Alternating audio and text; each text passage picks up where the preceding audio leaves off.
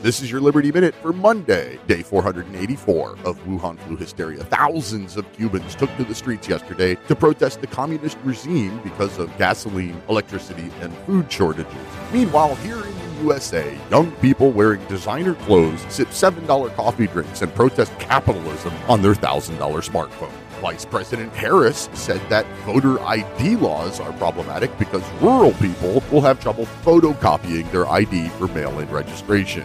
Man, progressives just can't resist assuming that they're better than everyone else. The Robert E. Lee statue in Charlottesville, Virginia was taken down on Saturday, 4 years after the protests over the statue began, and the Texas Attorney General told CPAC yesterday the office has 511 cases of election fraud in the court system and 386 more cases still under investigation. Join me in cutting the fog of politics in the Liberty Lighthouse Saturdays at 8 p.m. Eastern